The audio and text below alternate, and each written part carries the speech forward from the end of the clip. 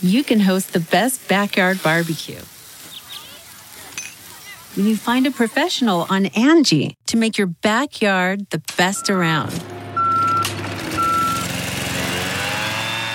Connect with skilled professionals to get all your home projects done well.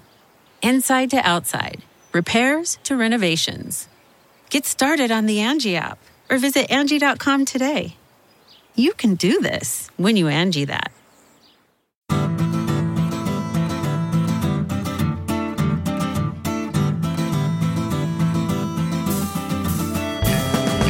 Welcome to the Sinica Podcast, a weekly discussion of current affairs in China, produced in partnership with SupChina. SupChina is simply the best way there is to keep on top of all the important news coming out of China. Our indispensable daily newsletter features a roundup of the news from hundreds of sources, plus links to the original pieces on our website. Sign up for SupChina Access and you get all that and much more, with stories on everything from the Belt and Road to local entrepreneurship and innovation in China, from the travails of ethnically Chinese researchers in the U.S. in this age of creeping McCarthyism, to China's ongoing extra-legal internment of hundreds of thousands, by some estimates over 1 million Uyghurs and other Muslims in China's Xinjiang region. We're sure you'll agree that it's a feast of business, political, and cultural news about a nation that is reshaping the world. I'm Kaiser Kuo, coming to you today from the Sinica South Studio in downtown Durham, North Carolina. Joining me from the bucolic splendor of Middle Tennessee is the enviably thick-skinned Jeremy Goldkorn, better known as Jimmy, a man impervious to insult, invective, libel, abuse, no matter how vicious or how thickly piled on. So check this out. Jeremy, you are a faced half-stirred, and everything you write is you have no idea about half the you think you about. So off, you eat a and die. What a fucking ridiculous idea. You see what I'm talking about? No reaction save a gentle chuckle from Mr. Goldkorn. Skin of a rhino, or maybe of a honey badger, more appropriately. Anyway, I have a great deal to learn from you, my friend. Oh, this is ridiculous. Let's proceed with the show, sir. Yeah. So, Jeremy, last weekend, the Financial Times ran a long-form piece titled Fear and Oppression in Xinjiang, China's War on Uyghur Culture, and it was really, really good. It was indeed. Yes, yeah. So the piece opens by introducing a Uyghur woman named Gulrai Askar, who lives in the U.S. now, in Virginia. A few years ago in 2016, she learned that her 28-year-old nephew, Ekram Yarmuhamed, had been arrested. He would later be sentenced to 10 years on what charges isn't exactly clear, but he was not a particularly religious guy. Not that that would justify a sentence, let alone such a harsh one, but not far into the piece, the reader learns that Ekram's brother was sent to one of those so-called re-education camps, and all of our listeners have doubtless heard a lot about those. It's a bit of a long setup, but the reader learns a few minutes into the piece why that is. The reporter focuses on Ekram and his brother, and on the woman Gulrai Askar's brother, who is a translator who works on Chinese Uyghur dictionaries. The reason for that is because their arrests and detentions were really about their role, however small, in promoting the Uyghur language and the distinct Uyghur culture. So this sets up one of the first, I think, in-depth discussions that I've seen in a major newspaper about the origins and the thinking behind a major change that is now apparently underway in Beijing's policy toward its 少数民族, toward its minority ethnicities, as some would translate it. And that is what we're going to be delving into today. The author of that piece is Christian Shepherd, one of the great crop of young, tremendously talented journalists covering China these days. People with really great command of Chinese and a real appreciation for China's maddening complexities. Christian joined the FT only a few months ago, having worked previously at Reuters. Christian Shepherd, we are delighted to finally have you on the show. Welcome. It's great to be here. Yeah, Christian, great to have you on finally. Since it is your first time on the show, I thought maybe you could tell us a little bit about yourself. I believe you are the first international journalist, anyway, the first one I know, who actually went to school in Beijing and learned Chinese when you were really young. So can you tell us about that and how you ended up back in Beijing as a journalist? Sure, yeah. I came to Beijing first time around when I was 4 years old. Yeah, very young. And I stayed here 95. The same year as me, Christian. Oh. I was a little older. Right. Oh my God, I'm horrified to think. And then I stayed for 10 years in the expat bubble in Beijing, mostly going to international school, learning Mandarin as a second language, but still being very much within that expat community.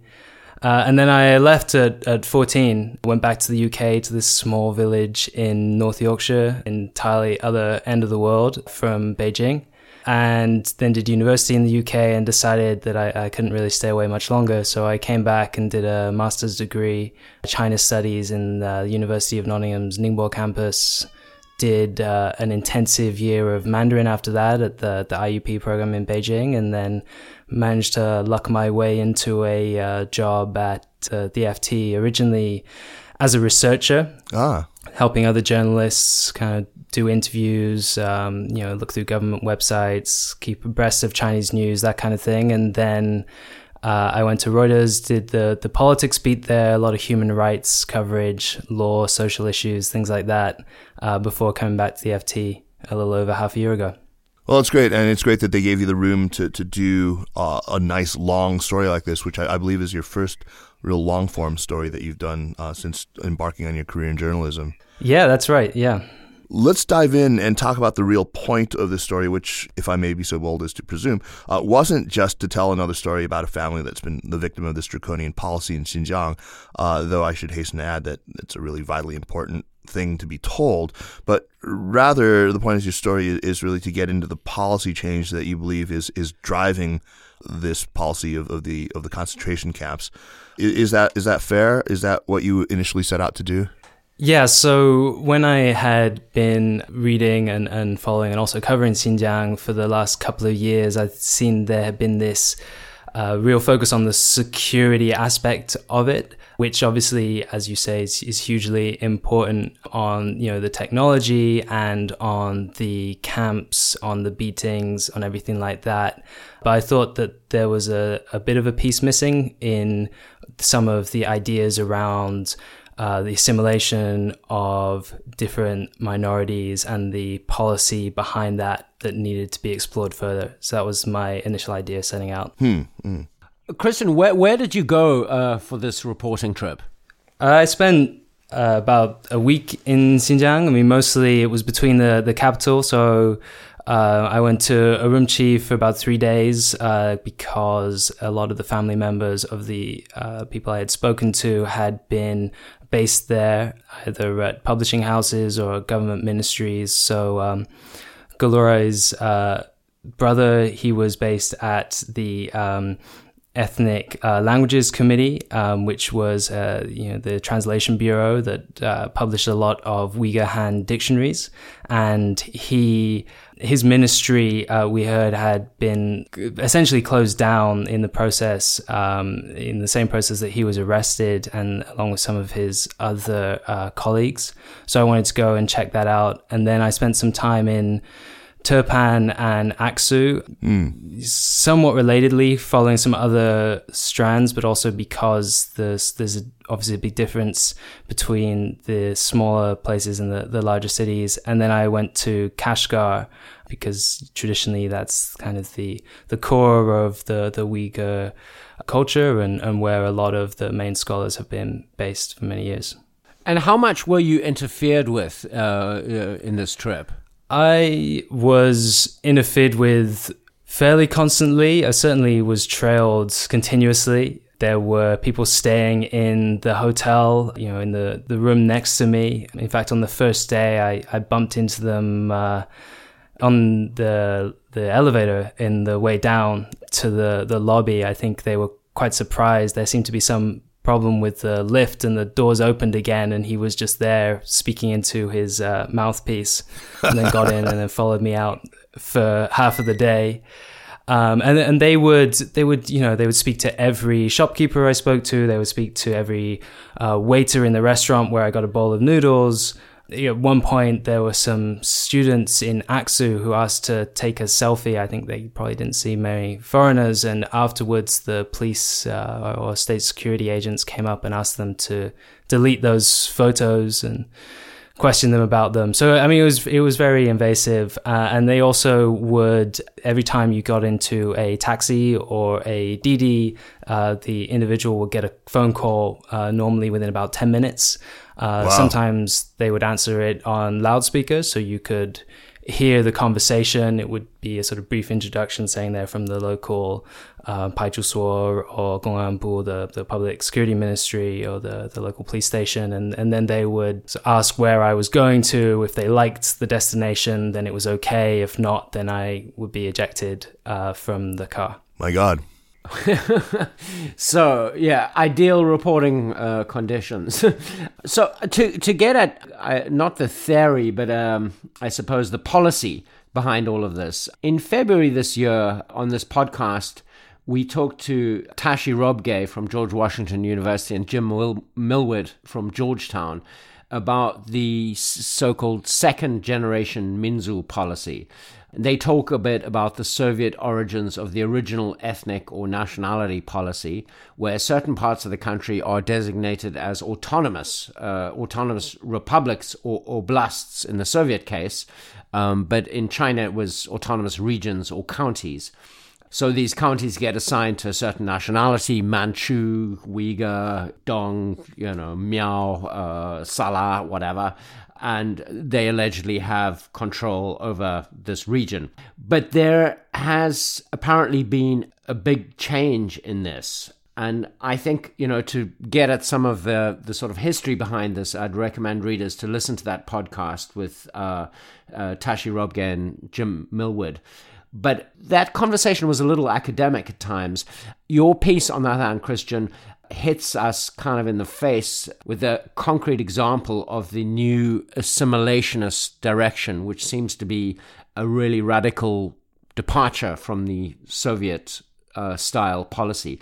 Can you talk about this new policy direction, where it grew out of, and what it means in Xinjiang today in its implementation? Sure. I mean, one thing that probably worth stressing at the outpoint, which may fall into the slightly academic camp, but in theory, there's been no official policy shift. In fact, when Xi Jinping last talked clearly about this in 2014, he kind of pushed back against the idea that there needed to be a new generation.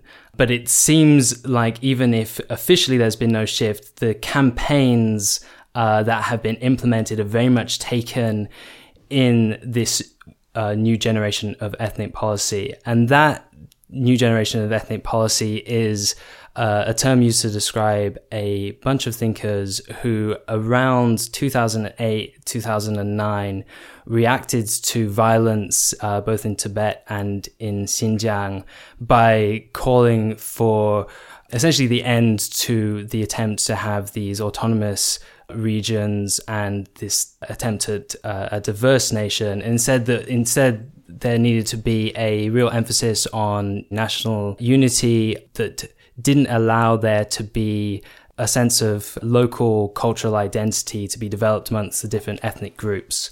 And instead, they encouraged things like ethnic intermingling. They encouraged the blending of different ethnicities. It was very much a move away from trying to ensure that different groups were kept separate, instead to emphasize the national identity, the so-called state race. And two of the main voices that were proponents of this, which I mentioned in the piece, were Hu Lianhe and Huang Gang. Hu Lianhe was a United Front Work Department official. Huang Gang is at Tsinghua University in the China Studies Department. And they very much were on the perhaps most extreme end of this spectrum, people calling for a new ethnic policy. And they thought that the violence that had come out in the spring of 2008 in Tibet, and then the July 5th riots 2009 in Urumqi, could very much be tied to the failure of this original policy, which had tried to give the different ethnic groups a certain degree of autonomy, although obviously not very much, but also gave them some preferential policies in terms of additional points on the university entrance exams, some tax breaks, some lighter restrictions in terms of family planning and whatnot. Family planning policies, all those sorts of things. They believe that these kinds of attempts had, instead of creating, I guess, the desired sense of gratitude toward the state, and instead created greater tensions. They saw that as being the fault, and so they said instead we should treat everyone equally. But by equally, I think they meant that the state comes first, and that's why they came up with the idea of a guozu, a state race. So that's the word that you've been translating as state race. But it's not only the state comes first, is it? I mean, it's also Han culture comes first, really. I mean, you've documented how Uyghur bookstores, bookstores have been emptied of Uyghur books. Uyghur language signs are being torn down. It seems to have become a very specific policy to suppress any kind of expression of Uyghur culture. I guess, and that's what I really wanted to ask you about, Christian, is so how does this go from something that's just sort of talked about theoretically by people? You didn't mention them in your piece, but the progenitor of this idea had been talking about this for almost a decade before Xi Jinping came into office. Was this guy named Ma Rong? We talked about him a little bit on that February show with Jim Millward and with Tashi. But I guess I'm curious about how these ideas actually gained currency. I mean, how do these social scientists manage to attract the attention of actual policymakers? Was it like that there was a broader conversation in a public conversation about this that drew people in who actually work on and implement minority policy? Or what do you know about how this actually went from theory to practice? I mean, are we privy, for instance, to any discussions that took place specifically addressing Minzu policy, or are they in deep denial about that? Yeah, there was a fairly open debate for a number of years from around when these articles started coming out after the violence. Obviously, Ma Rong predates this, but the real flurry was starting from around 2010 through to probably 2012, 2013. And there was a very public debate which spanned between academia and then also into government officials. The United Front Work Department official Zhu Weichun, he kind of weighed into this and seemed to side somewhat with the second generation policy advocates. There was also, outside of the kind of more academic debate, there's kind of a rising sentiment against Islam that was sort of spreading across China. I mean, I think July 5th, the riots there seemed to spark a lot of concerns which had rose in the years since, and that anti-Islamic sentiment, which I think has been documented by a number of different scholars and also people like Ma Tianjie, who you've had on, who talks about this group of Marxists who kind of stoked this all online. And I think those things they combined together to give this sense that some change needed to happen. Right. And then in terms of the specific policies, you can track fairly closely between specific initiatives suggested by people like Ma Rong and actual initiatives that happen on the ground. So one thing that Ma Rong also talked about was that we shouldn't call Mandarin Chinese Hanyu, it should be called Guoyu, the national language, because you don't want to emphasize that the language spoken by the Han is different from the language spoken by the Uyghurs. It should be that the Han Chinese language, Mandarin Chinese, kind of floats above them all as the national language. And if you look at policy documents now in Xinjiang and other regions, that has been that shift. The use of Hanyu is diminished, and instead it's all Guoyu. Other things, ethnic intermingling was another big theme of this second. So are they? Sorry, Christian, to interrupt. Are they saying Guoyu or Putonghua? Guoyu. They're actually saying Guoyu now. Yeah. Yeah. It's interesting. That's interesting because I mean, traditionally in the mainland, Putonghua is what you say. Guoyu is something that Hong Kongers and Taiwanese use. Fascinating. Anyway, I'm sorry. Do go on. Yeah. Well, I mean, that's just one part of it, right? So it's 国家共同语言, right? So it's the shared national language, and the policy documents now, and in fact in the schooling system, the emphasis is on that national language instead of the idea of there being multiple languages that were kind of on an equal status. Another thing was the intermingling. So there was a lot of focus on the fact that there had been a failure for this to naturally happen for the different minorities, the Han and the Uyghur, Kazakhs, etc., to all kind of gradually intermingle. And so instead, this was forced upon them, and they created unity villages, which you can now go visit in Xinjiang, and that's sort of rows of pristine houses and very happy Uyghur and Han living next to each other, certainly on the propaganda tours anyway. Even encouraging intermarriage, even, right? When did that start, the actual encouragement of Han and Uyghur intermarriage? Yeah, I mean, these things have all been around for a while, but there seems to have been a ramping up in recent years. I mean, you see often it's kind of a local level initiative. There'll be some directive or some official state media that covers a particular initiative that encourages intermarriage.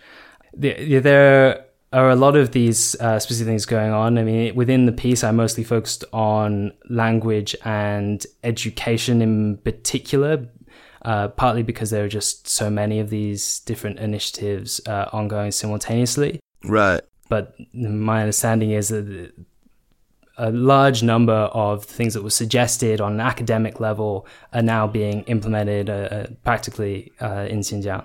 Yeah, so I wanted to ask you specifically about this language component of it.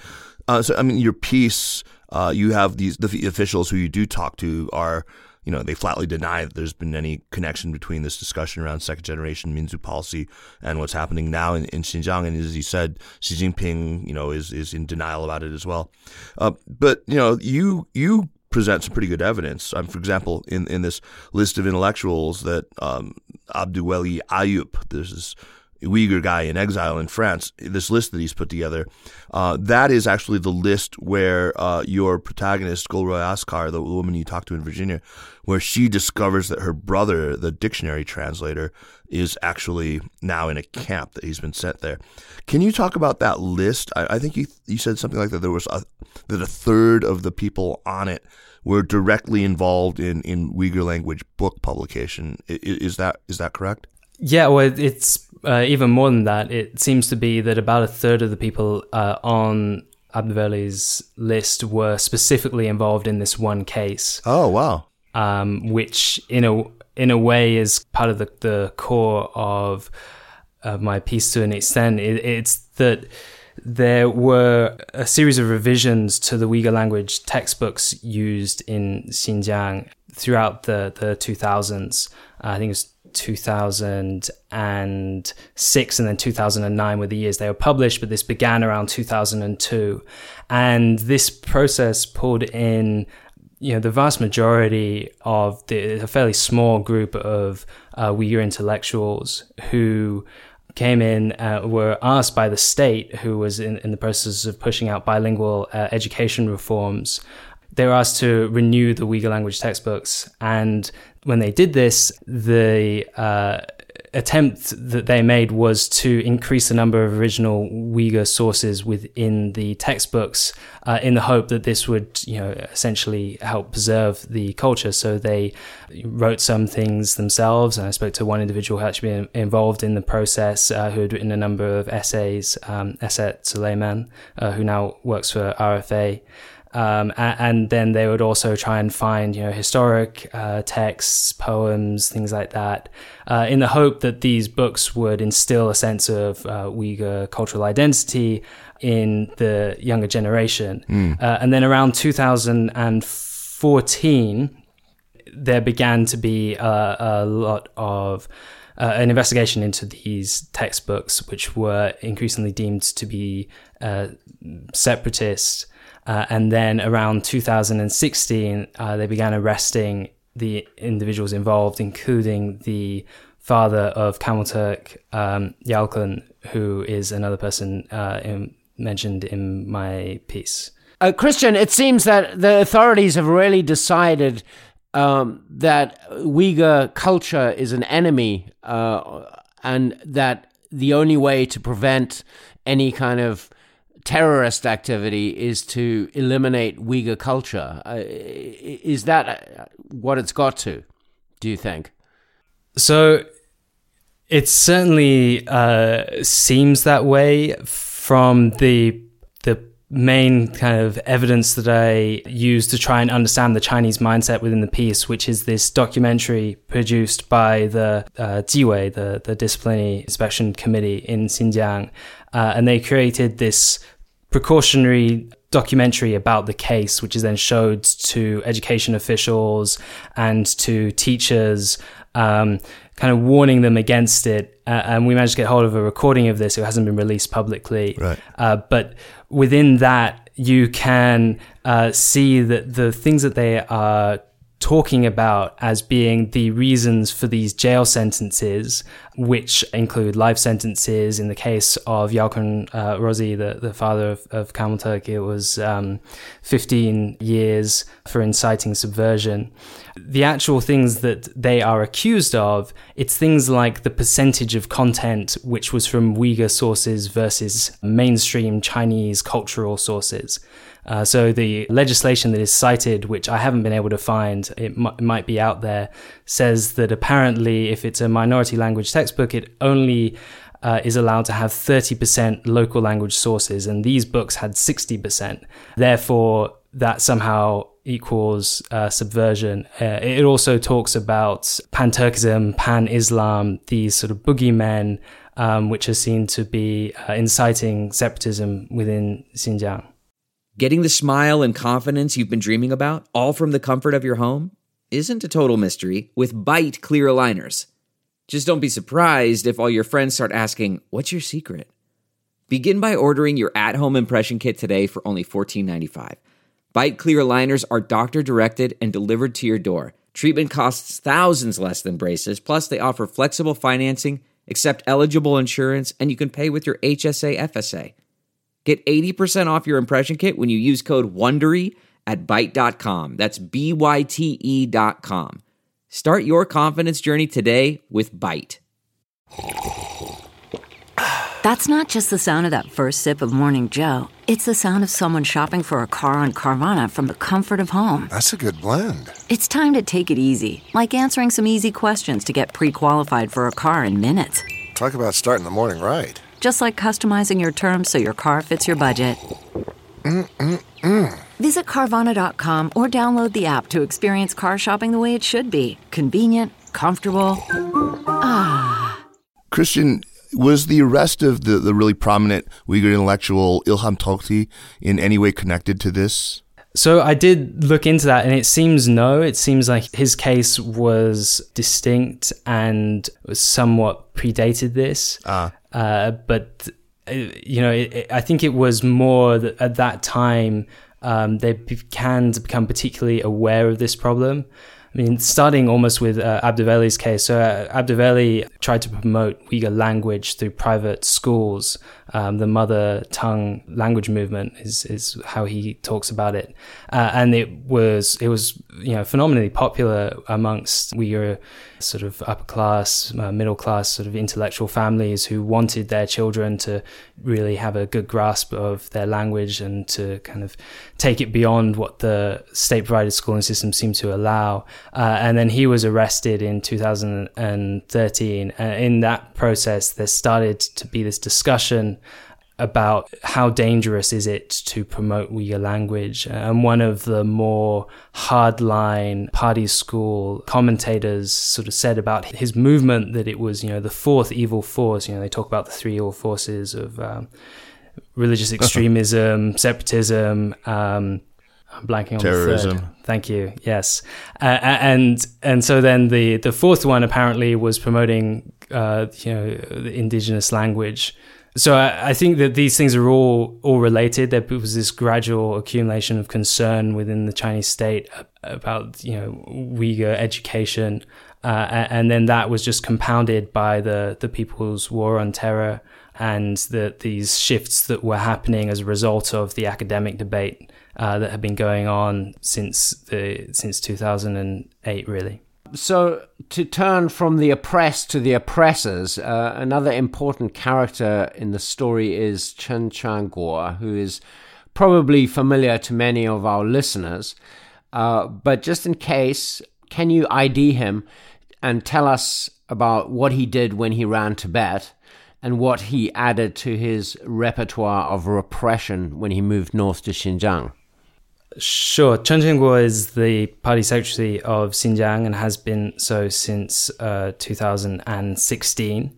And previously, he was in Tibet for a 5-year stint where he developed a series of security measures. Largely, it's around sort of militarization of essentially the whole region, but particularly large cities where there would be these grid policing systems installed, where you would have what are called convenience police stations on every block. Also, there would be systems of sort of mutual reporting where different households were assigned the responsibility of keeping watch on other households within their neighborhood, and were encouraged to report upon their neighbors and people within their workplaces and things like that. And then when Chen moved to Xinjiang, the main innovation was the development of the transformation through education camps, more often known as re-education camps. And this is the system that he expanded massively. There were already some re-education camps in existence beforehand, but the scale since his arrival, it's just ballooned. And there's obviously been some fantastic reporting around that, the work of independent German researcher Adrian Zenz and others who have gone through procurement documents to show what's being bought for these facilities. It's things like handcuffs, barbed wire, and then also just to show how large they are through satellite imagery. I've seen a couple of these facilities myself on my most recent trip, and I mean they go, driving past them, it's minutes before you get from one end to the other, and there are guard towers. These are sizable facilities, certainly in the same scale as some of the largest prisons you would find in other areas of the country. So China was trying to represent that it was ramping this down, and we'd been hearing a lot of rumors about this. But Chris Buckley from The Times went out to Xinjiang to try to investigate this and did not come up with any evidence that there has been any sort of de-escalation. What was your sense of this? Did you see any evidence that they're starting maybe to reduce the number of the incarcerated? Yeah, I am a bit of a contrarian on this point. I'm not sure they meant to convey that they were ramping things down. The comments made by the deputy governor, he was talking about how the people held in camps had been coming and going regularly, and that he said that 多数 had returned to society. And it's really unclear to me whether he meant, well, some people have been let out for weekends and then they go back in again, which we know from speaking to people who have been able to keep in contact with relatives. That does happen. People are often let out for short periods, but then they have to return again afterwards. So I don't have any sense that there is a ramping down, and certainly nothing from my reporting suggested that was actually happening. So, Christian, is it your sense that this policy of assimilation is so far limited to Xinjiang and to the Uyghurs? I mean, I don't get the sense at all that it's been implemented in Tibet. I don't know about other regions, Inner Mongolia, or for that matter, Ningxia with the Hui. Any sense of that at all? The full extent of the campaign that's happening in Xinjiang. Well, not the camps and everything. More just the push to assimilation. Yeah. There are parts of it, right? There are parts of it that clearly are being implemented elsewhere. I mean, part of this is about the government's approach to religion, right? I mean, obviously part of the assimilation process is the dislike of the religious aspect of Uyghur identity. So there have been renewed restrictions on various kinds of religious gathering, on teaching children about religion in other areas of the country. There also seem to have been more restrictions on religious schools. That certainly seems to be more widespread. But so far, there doesn't seem to be any evidence that anything like as complete has been applied in other places, like Inner Mongolia or Ningxia or anywhere else. Christian, Article 4 of the Chinese Constitution says that the state protects the lawful rights and interests of the minority nationalities and upholds and develops a relationship of equality, unity, and mutual assistance amongst all of China's nationalities. Are you aware of... That was from memory, of course, right? Yes, that was completely from memory, because I've memorized the Chinese Constitution, because when I quote it to cops who arrest me, it's very useful in offending them off, because they're in awe of it. It's no use at all. Kristen, I mean, have you in your research encountered any calls or efforts to change the language in the Constitution with regards to minority policy? No. And I mean, I think for a lot of these things, there is a real desire on the part of the party to continue to pay lip service to the idea of being the champion of minority rights. I mean, clearly that is what is talked about through all government propaganda, and you see it in billboards all over Xinjiang about how Xi Jinping cares about the rights of the individual minorities and about fostering, ethnic unity, how that will lead to one great big family nationally.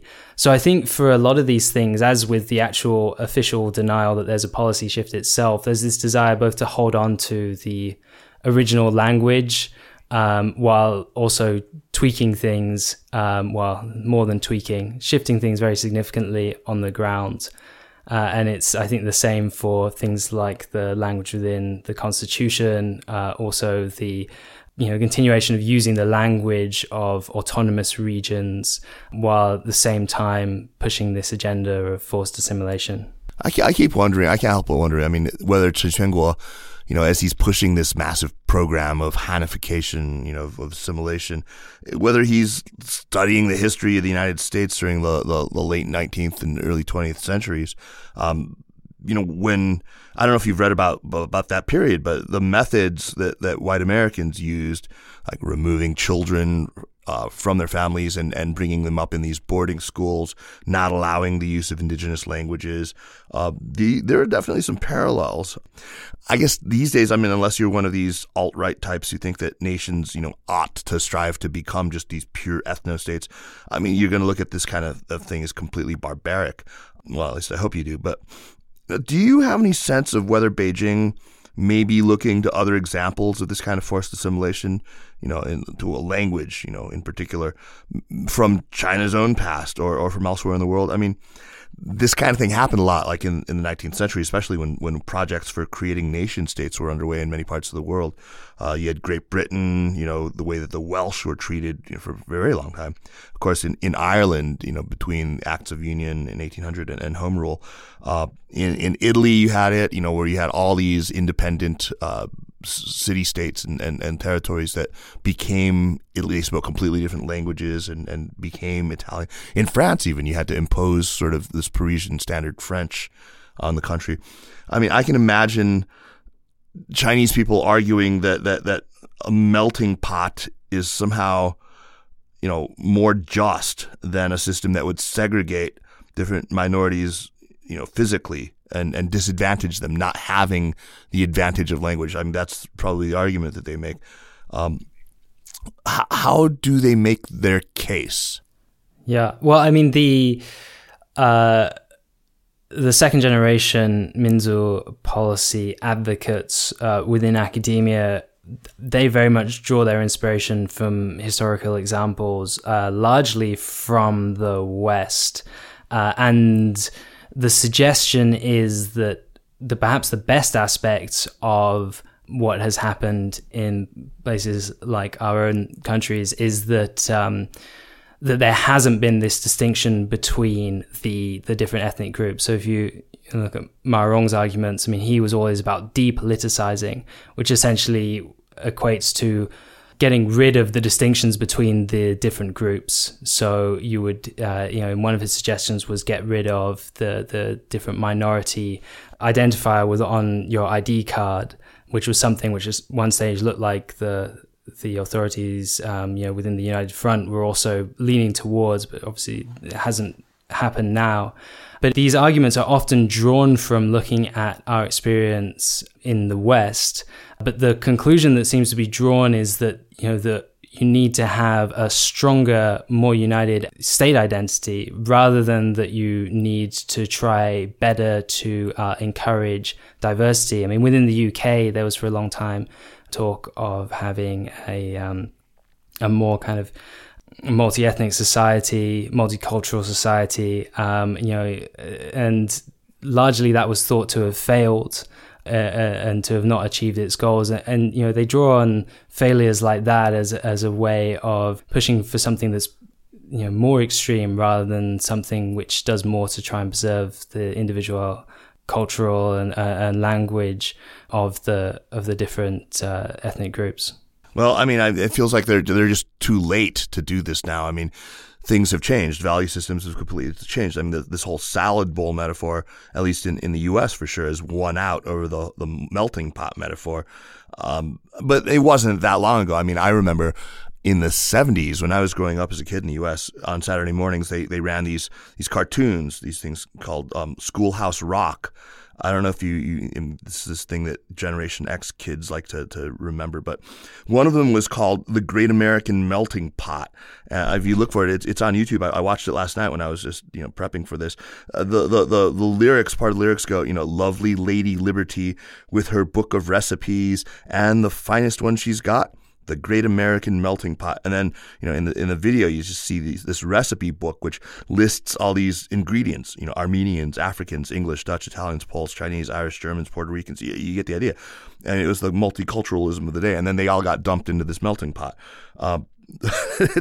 It feels like, that is extremely unwoke these days to call for that, melting pot, to this sort of abandonment of individual cultural identities to this, one unified nation state identity, which, the grandma in that, waves an American flag, but has a "Kiss Me, I'm Polish" sticker on her sweater. But it's still, I feel like I kind of get how China sort of feels like, hey, Mazzini and Garibaldi did this in Italy, and that's what we call Italy these days. I mean, China keeps just finding itself wanting to do these things that the West did in order to get where it was, but decades or even a century, later, after the West has declared these things to be unacceptable. I'm thinking about environmentalism, like burning tons of hydrocarbons. Hey, the West did that. Can't we do that too? Well, no, now we can't. It's from the Chinese perspective, I understand the kind of frustration at the tutting that we showed to this idea. Yeah, I mean, I think part of the criticism of what's happening now in Xinjiang, I mean, very much comes from this sense of, look, we made these mistakes. We don't want, China to make the same mistakes. And if you look at the use of the term cultural genocide, which has become increasingly popular to describe what is happening in Xinjiang. Some people disagree and say, well, China's trying to preserve some aspects of the culture, like the food and the dance and the what have you. So they prefer re-engineering or remolding. But others, if you look back to where the term cultural genocide was originally used, it was normally to describe things like the separation of children from the indigenous group and kind of bringing them into the majority group as a way of forcibly assimilating them. Well, you can see very clear parallels there to the program, like the programs where the children of people held in camps are being sent to these essentially orphanages and then are in a fully Han environment, speaking Mandarin the whole time. Right. So there's definitely those echoes. Emily Feng wrote about that, right? She did, yeah. She was the first one to write about these orphanages, and then as time's gone on, we've come to understand more about how this is very much part of a region-wide system that is being used. It seems to have been quite hastily built up in order to deal with the result of putting a vast portion of the population into either detention or into jails. Christian, this is all very traumatic, but let's traumatize ourselves a little more and come back to the family at the center of the story. Can you tell us what you've been able to learn about what happened to them, to Ms. Asqua, her nephews, and her brother-in-law, and how typical has their experience been?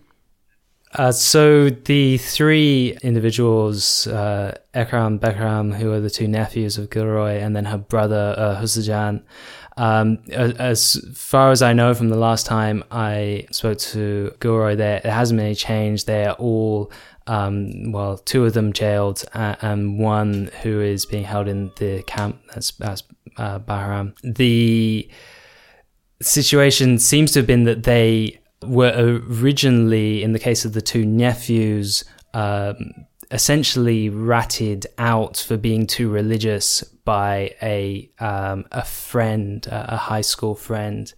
One of the things that seems to have happened fairly early on in this campaign is that people who were detained were encouraged to talk about the people that they knew who might be breaking these new regulations about, what people are allowed to do in terms of religious practice, or in terms of, holding intellectual events or holding certain kinds of books in their home.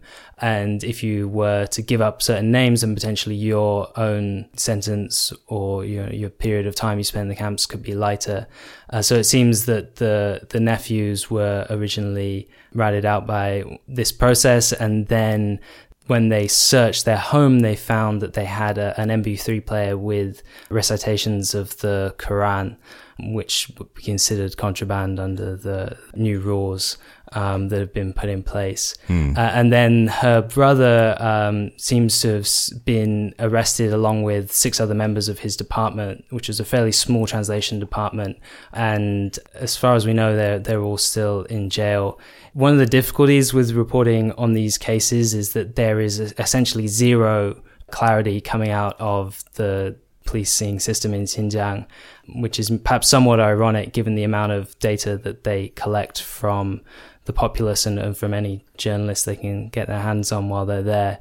So you can't really find any public records of these cases. You can visit, as I attempted to do, the places of work, but you tend to just get kind of taken on a wild goose chase. So the best that you tend to be able to get is if there's something that's posted online, if there's some sort of official confirmation of the case, and then of the occasional things that are smuggled out of Xinjiang. And so in this case, Gilroy was able to get confirmation of both the arrests and the detention of her nephew. Man, that's really depressing. I hope that we can hear some better news about that family. But Christian, it's been just such a pleasure to finally have you on the show. I definitely look forward to having you back. So keep us posted about what you're writing so we can time it. Anyway, let's get on to recommendations. First, I want to remind our listeners that the Sinica podcast is powered by SupChina. If you like what we're doing with Sinica and with the other shows in our network, the very best way you can support our work is to subscribe to SupChina's daily newsletter. This thing is just chock full of great reads on China delivered to your inbox every weekday. Jeremy, Lucas, Zhao Yun, they just do a phenomenal job. They really work their butts off to bring you this amazing product, and it is definitely great value for money. So sign up, spread the word. I also want to make sure that you're all subscribed to our latest show. We're very proud of it. It's called Strangers in China. Man, there are some terrific episodes of that one that are going to be coming up soon. Okay, on to recommendations. Jeremy, you're up first. I'd like to recommend a podcast. It's the Planet Money podcast, an NPR show. And they have a recent one called The Working Tapes of Studs Terkel. Great. The famous American broadcaster and journalist who I only found out about and got to discover the joys of his work after I moved here. But in the 1970s, he went around the country interviewing people about their jobs. And it's fascinating because, some of the jobs don't exist anymore, like telephone operator. Right. But he's a great interviewer, and he gets, people at their ease, and he gets them to describe what they do. And it's sort of like an audio time capsule. So the working tapes of Studs Terkel, Planet Money podcast. I've heard a bunch of those. Those are amazing. I mean, he was an American treasure. Absolutely. Great recommendation, Jeremy. Christian, what do you have for us? Sure. So I have a couple of things. First is a book by my partner, Caroline Can, and it's called Under Red Skies. It came out earlier this year. It's a memoir and family history. Of course, I'm biased, but I think it does a fantastic job of taking you through the kind of life of a small town family as they kind of move up through the dizzying changes of the last 30 years of China's development, from the village into the small towns, through things like the Falun Gong crackdown, to beginning to understand events like Tiananmen, but from a fairly different perspective from the ones that we often tend to hear more from, perhaps the more liberal elites. And she does a great job of walking that line between just making a picture of these people that often we tend to forget about when we're thinking about China's development. And then a second one is the work of Darren Byler, who is at Washington University. Yes. And does fantastic... University of Washington. Yes, thank you. And he does just really fantastic writing on Uyghur culture. He has a blog called Living Otherwise, The Art of Central Life in Asia, and then he also writes a column for SupChina. But everything he does, I really think is fantastic. He recently did a piece on the use of forced labor, people who come out of the camps and then being funneled into these factories. Very detailed, very readable. He really kind of gets to the heart of these issues. So I very much recommend his work. Yeah, we're incredibly proud to have him as one of our columnists. He's just great. Absolutely. Could not second that with more enthusiasm. Darren Byler and his work. My recommendation is for a documentary film called The Brink. It's a brand new documentary by Alison Clayman, who many of you might know from her very good documentary about Ai Weiwei, the artist. The Brink, it's just a 90-minute documentary where she gets incredible access to Bannon, just following him around, while he's just cussing his head off on phone calls, dressing people down, meeting with just this absolute rogues gallery of, Nigel Farage, people, who were close to Marine Le Pen, other rightists from the Netherlands, and going around just sort of pushing this, ironically, global, anti-globalist, populist nativist revolution of his. There are some spectacularly weird cameos by the likes of Miles Kwok, Kuo Ngwe, who Clayman actually gets to follow around in his Sherry Netherlands penthouse apartment next to Central Park. It's just an amazing documentary.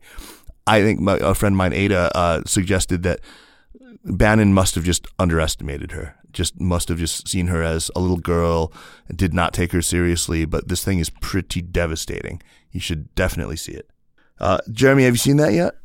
No, I have not. I have been meaning to, though. Oh, you'll really enjoy it. Yeah, it's kind of one of those things like it's like watching Trump on television. It fills me with revulsion. Right, and it should. Even if I think I should know about it, I just cannot bring myself to do it because I don't want to vomit on my new carpet. I know the feeling well. Yeah. Well, just do it on an empty stomach. Anyway, Christian, man, what an honor and a pleasure to have you on, and great work. That piece was just terrific. I'm so glad that you could make the time. Yeah, thanks for having me. Thank you, Christian. Jeremy, as always, really good to talk to you. Indeed. The Sinica Podcast is powered by SupChina and is a proud part of the Sinica Network. Our show is produced by Kaiser Guo and Jeremy Goldkorn, with editing help by Jason McRonald.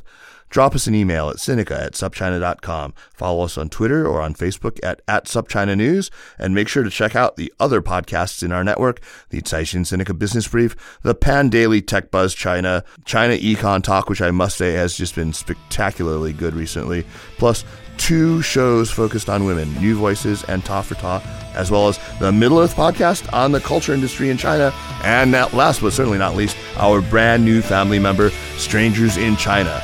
Thanks for listening. We will see you next week. Take care.